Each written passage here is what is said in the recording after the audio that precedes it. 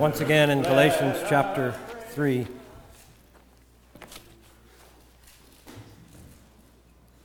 I'm going to read beginning in verse 15. Our focus will be on verses 19 and 20. I think one of the hazards for me of the marquee, the overhead, is that it says 19 through 22, and I realized I typed that on Thursday, and by last night realized I had bit off more than I could chew. So we're going to focus on verses 19 and 20 this morning. I'll begin at verse 15 to set the context.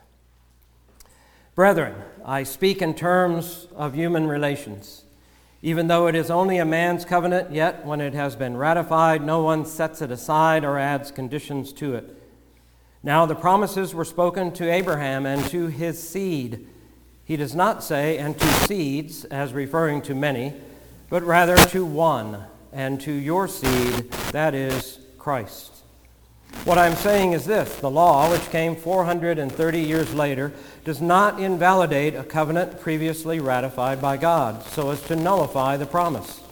For if the inheritance is based on law, it is no longer based on a promise. But God has granted it to Abraham by means of a promise. Why the law then? It was added because of transgressions, having been ordained through angels by the agency of a mediator, until the seed should come to whom the promise had been made. Now a mediator is not for one party only, whereas God is only one. Is the law then contrary to the promises of God? May it never be. For if a law had been given which was able to impart life, then righteousness would indeed have been based on law. But the Scripture has shut up all men under sin, that the promise by faith in Jesus Christ might be given to those who believe. Let us pray. Father, indeed, I do pray that we would all be able to sing this hymn that we have just sung, that it is well with my soul. That we see that all that you have done, we realize the things that you have given to us. We realize how good you are and how gracious you are and how merciful, and we can truly say it is well with my soul. I pray that you would help us to understand these things, help us to have wisdom, again, not to build ourselves up, but to build up the church, to be servants of one another, to love one another, and to serve you. We ask in Christ's name, amen.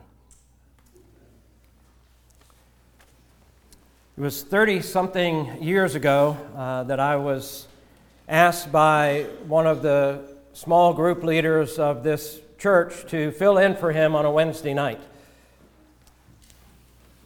And I was quite anxious about that evening. I was nervous because I hadn't done that a lot. I think I was still trying to learn how to lead silent prayer. And we were at a house that I did not know. I did not know the hostess very well. And so it was with some trepidation that I said, yes, I would do that. Unbeknownst to me, our hostess invited her neighbor, who was professed to be a Christian, to join the small group.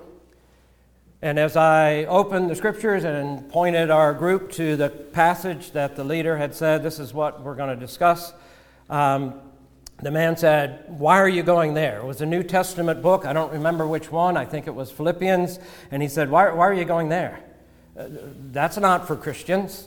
There's only a few books in the Bible, 6 maybe, and he rattled them off so quickly that my head began to spin. He said, the Old Testament has nothing for believers, and it's only these few books in the New Testament, and so you can't go there. And I was so confused, I couldn't even remember 2 Timothy 3:16. All Scripture is inspired by God and profitable. The rest of the evening in my memory is a blur, and I don't even remember if he stayed for any more of the discussion. When we hear someone like that denigrating any part of the Bible, it should make us kind of jolt. But think about the agitators, the Judaizers that we've been talking about in Galatia. They were Jewish Christians. They were Jews who had come to Christ, and they hear Paul saying things that probably sounded to their ears like that man sounded to my ears. That there's part of Scripture that you just can throw away now. I mean, there is, and there ought to be in us even now, tension that we would feel because of what Paul says about the law. There is tension because on the one hand, we read passages where it is definitely, unmistakably, a negative critique. But then we also read, sometimes in the same context, a passage that sounds very positive, a positive approach to the law. For example, Ephesians 2:15, Paul says, Christ abolished in his flesh the enmity, which is the law of commandments contained in ordinances. And then you keep reading in Ephesians and you get to chapter 6 and he says, Children, obey your parents in the Lord, for this is right. Honor your father and your mother, which is the first commandment with a promise. He's quoting from the Ten Commandments. He is quoting from the Old Testament. And you could imagine that the Jewish believers were quite upset by these things. In 1 Corinthians chapter 7, we read in the same verse, Paul saying, and again, this would be jolting, circumcision is nothing, and uncircumcision is nothing, but what matters is the keeping of the commandments of God. Okay, but circumcision is that not a commandment of God?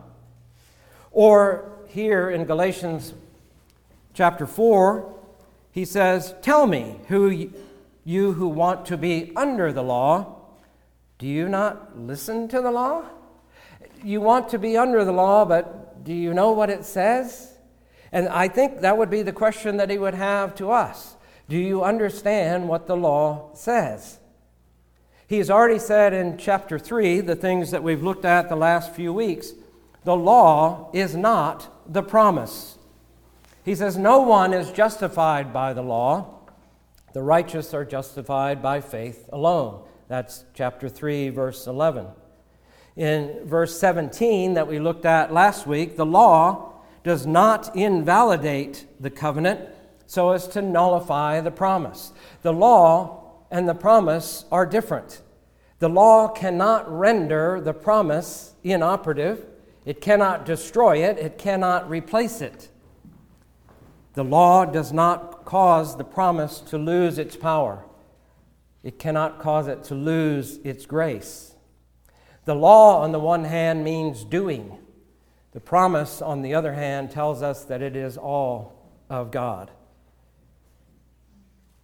So Paul argues against imposing the law on the Galatian believers because the promise belongs to an earlier era of salvation history.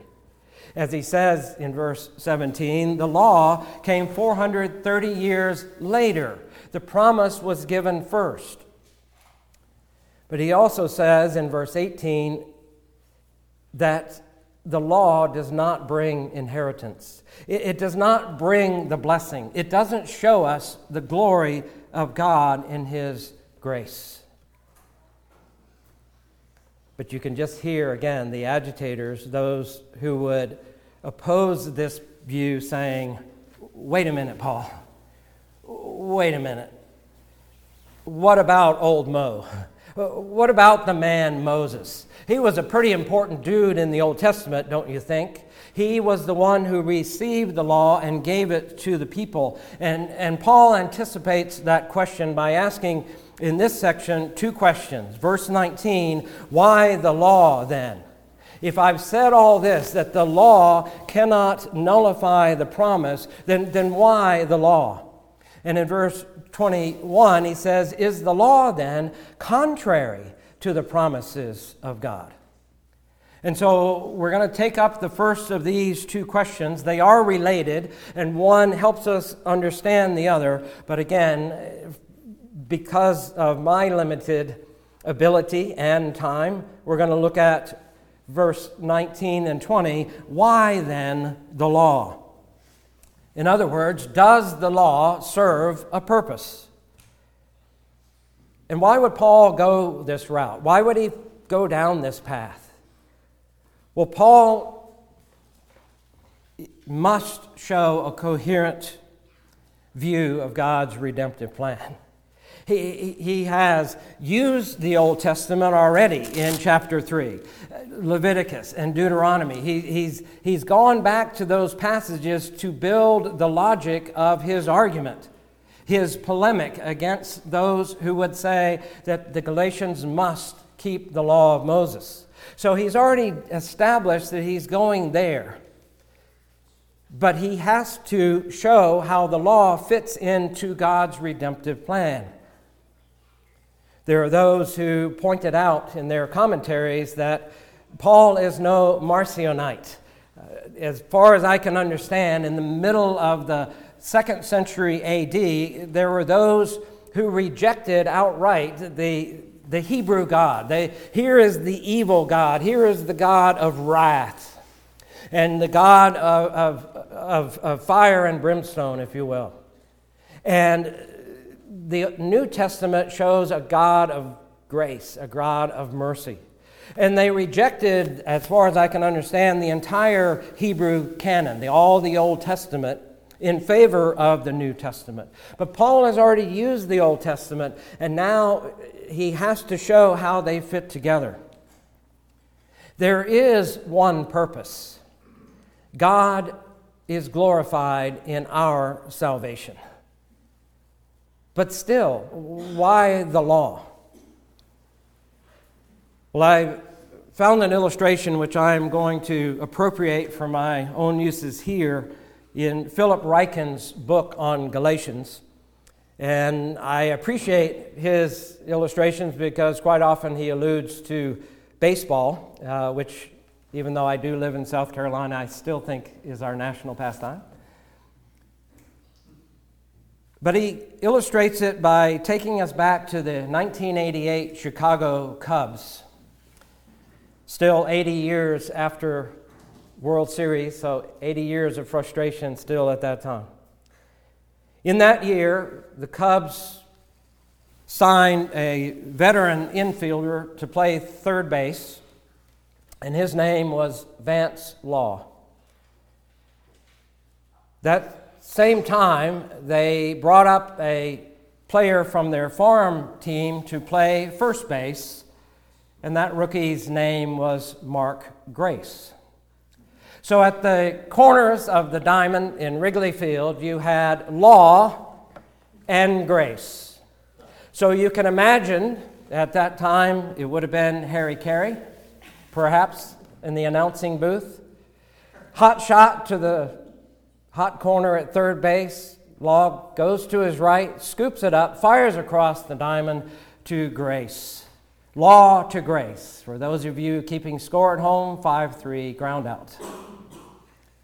Now what's the point? The point is that Law and Grace are on the same team, but they have different functions.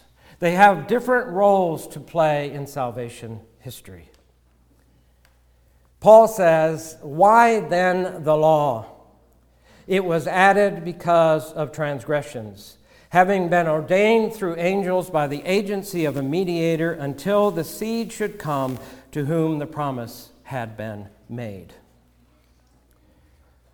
I will acknowledge that this verse is a very difficult verse.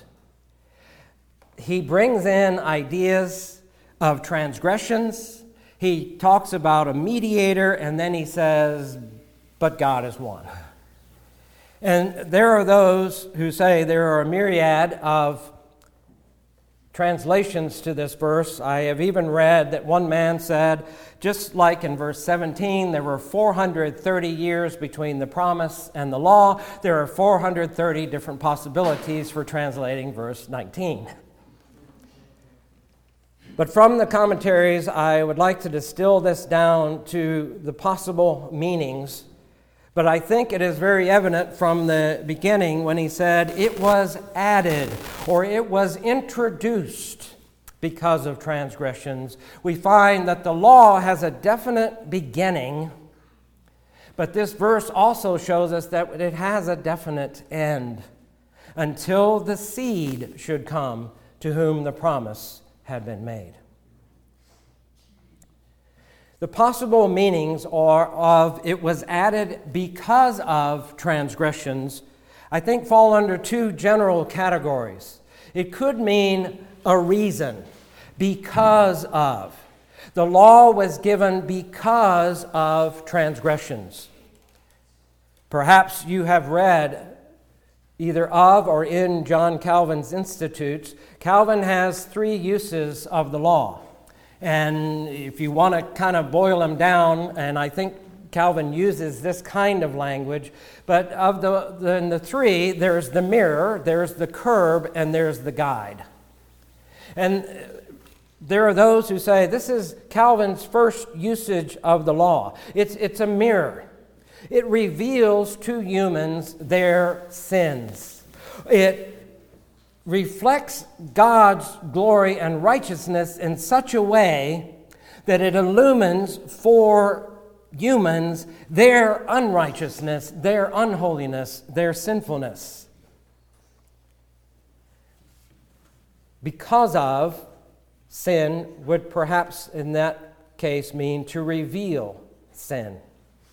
But it also could be under this idea of reason to deal with sin.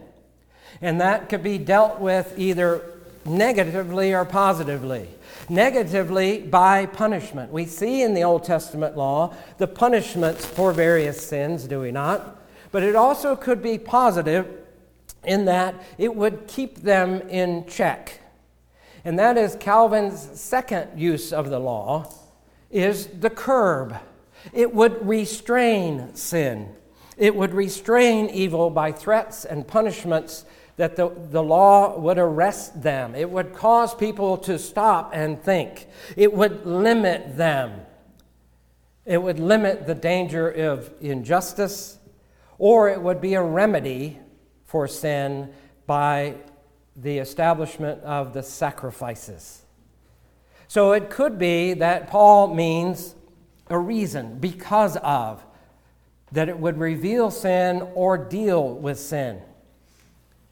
But this phrase, it was added because of transgressions, can also be translated for the sake of. In other words, it's a goal. The goal of the law was because of transgressions, for the sake of sin, for the sake of causing sin or provoking sin. But I think the key word here is transgressions. Paul could have used the word that he's used in other places for sin, hamartia, but he didn't use that. The word here is really, it means transgressions. And what is a transgression? It is a conscious violation of a known law of God. In other words, what Paul seems to be saying here is that the goal of the law is for the sake of turning sin into transgressions, for people to understand that their sin is a conscious violation of a known law of God. And he's not thinking about the law leading to more sinning. And there are those who believe that, but I think what he's getting at is how the law makes sin become transgressions, become our understanding of who God is and what his righteousness and holiness is all about. I believe that it is linked with Romans 5, verse 20, when Paul says, the law came in that the transgression might increase. Not that there would be more sinning, but that people would be more conscious that you are sinning against a holy God. Which one of these it is, a reason or a goal, and it may be a combination of those, I think we can see Paul's meaning that the law is limited. In this verse, we see that it is limited in its function. It plays its role. It's on the team, but it is limited in that function. And it is limited for a time, even until the seed should come to whom the promise had been made. The law could not save, but it could show the great need of salvation. The law could not take away sin, but it was in force until the seed, the promised one, the Messiah, could come, who came to save his people from their sins. And then we see, as one of the commentators has said, there is a further limitation, not only in function and in time to the law, but the law came third hand. He says in verse 19, having been ordained through angels by the agency of a mediator. It came from God through angels to Moses, who gave it to the people, third hand. Now, when we read in the giving of the law, we don't see Moses referring to the angels until Deuteronomy 33, where he mentions the myriads of angels. But in the psalm that we read this morning, Psalm 68, David seems to allude to that, the myriads, the chariots of God that were present at Mount Sinai at the giving of the law. Stephen, in his only last sermon, when he is speaking to those who were accusing him before the high priest, the very last sentence that he says is those who accept the law as ordained through angels, and yet you do not believe it. The writer to the Hebrews says it is the word spoken through angels. It's not by the angels. It's not the angels giving the law. It is through the angels. They are instruments of God's giving the law.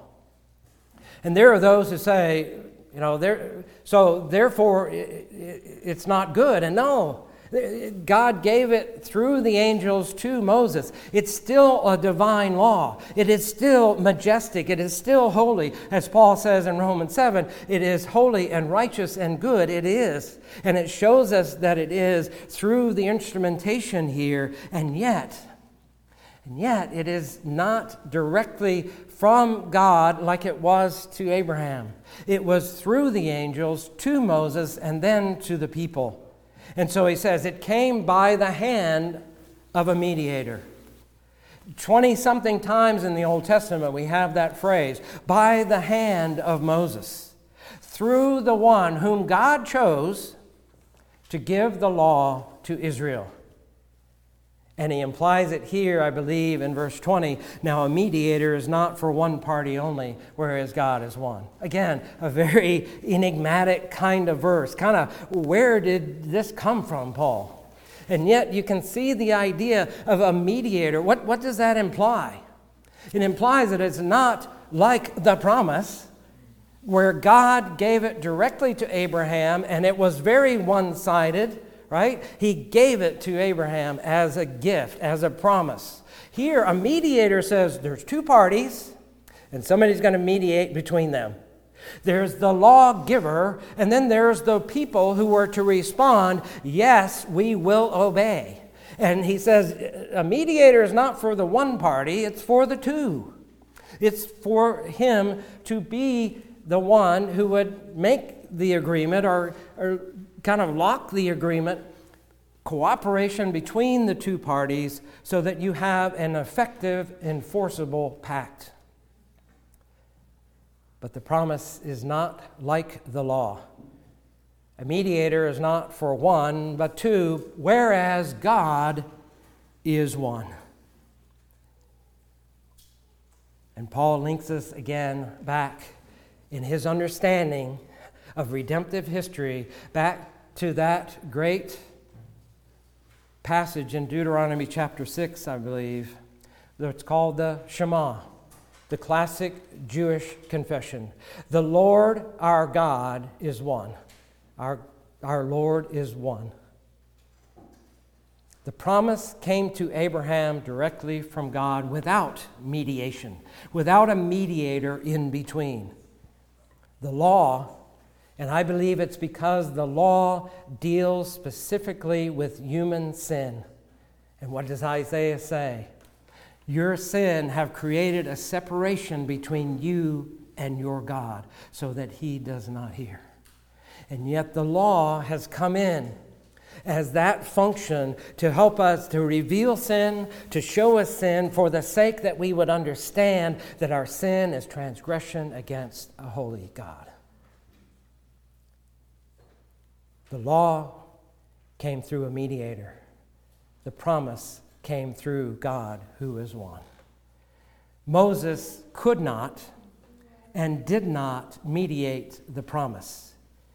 He was the mediator of the law. And Paul says again, they're on the same team, but they have different purposes. The law came through God, through Moses to the people. The promise came directly from God to Abraham. Paul, in his look, at least as I can understand it, his look at redemptive history, and I really do think that underlying all of this are trying to understand, as 21st century American New Testament Christians, trying to understand the role of the law. We kind of lose sight that what we're discussing is redemptive history, salvation history. And I believe that Paul assumes both continuity and discontinuity in that history. Because even though we're going to get there someday, we see Paul using that grand and glorious phrase of believers being, quote, in Christ. He can tie Christianity back to Abraham and the promise that was given in Genesis. But on the other hand, he sees the Mosaic covenant and the law as a temporary phase in history. The law was introduced 430 years after the promise. The law has an important but limited function and time frame. And J.L. Martin, apparently among other commentators, suggested that Paul's response to the agitators, those who were coming against his teaching to the Galatians, used the phrase, or coined the phrase, if we could call it that when he was discussing this in his logic, he could simply ask, what time is it? What time of redemptive history are we talking about here? When in redemptive history was the promise given? When in redemptive history was the law given? What are their specific purposes? What are their functions? How do they function in their place, but how do they function in relationship to Christ and to the cross? John Eadie, in his commentary, says, the function of the law was to produce profounder views of the number and heinousness of sins as preparatory to the appearance of him who came to deliver from its awful penalty, so that under the pressure of such convictions, his redemption might be welcomed as needed and as adapted blessing. He's saying it helps us, it clarifies for us what sin is all about, so that we might be prepared to meet the Christ of history, to meet Christ when he comes and when he lives and he is crucified, dead, buried, and rises again. Law and grace, or if we see them as Paul does, promise and law. For the Lord our God is one. They are one purpose in God. He is not divided. He is consistent within himself.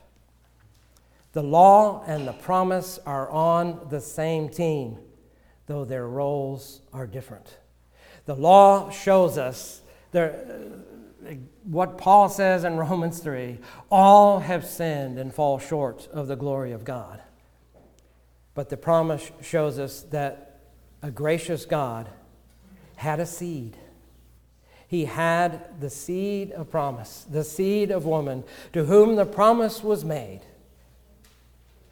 And that man, women, children should be saved by that seed. Let us pray. Our Heavenly Father, we ask again that you would teach us, help us to understand these things, help us to dive in, to research these things and read and study. Father, we know that Paul did not denigrate the Scriptures, but he used them to show us Christ and Him crucified. We know that there are many in our world who would tell us that we need to jettison many, many things from the Scriptures, that they just do not apply. But Father, we know that all Scripture is inspired by you and given for our instruction, for learning, for our profit. And we ask, Father, that we would devote ourselves to it, that we would search the Scriptures and we would be on our knees in prayer, that you would help us to see these things, to rejoice in these things, to walk in these things, and to worship you in them. We ask that you would do these things for your church, for the building up of the body of Christ. Amen. Would you please rise for the benediction from Paul in Romans 5. And the law came in that the transgression might increase, but where sin increased, grace abounded all the more. That as sin reigned in death, even so grace might reign through righteousness to eternal life through Jesus Christ our Lord.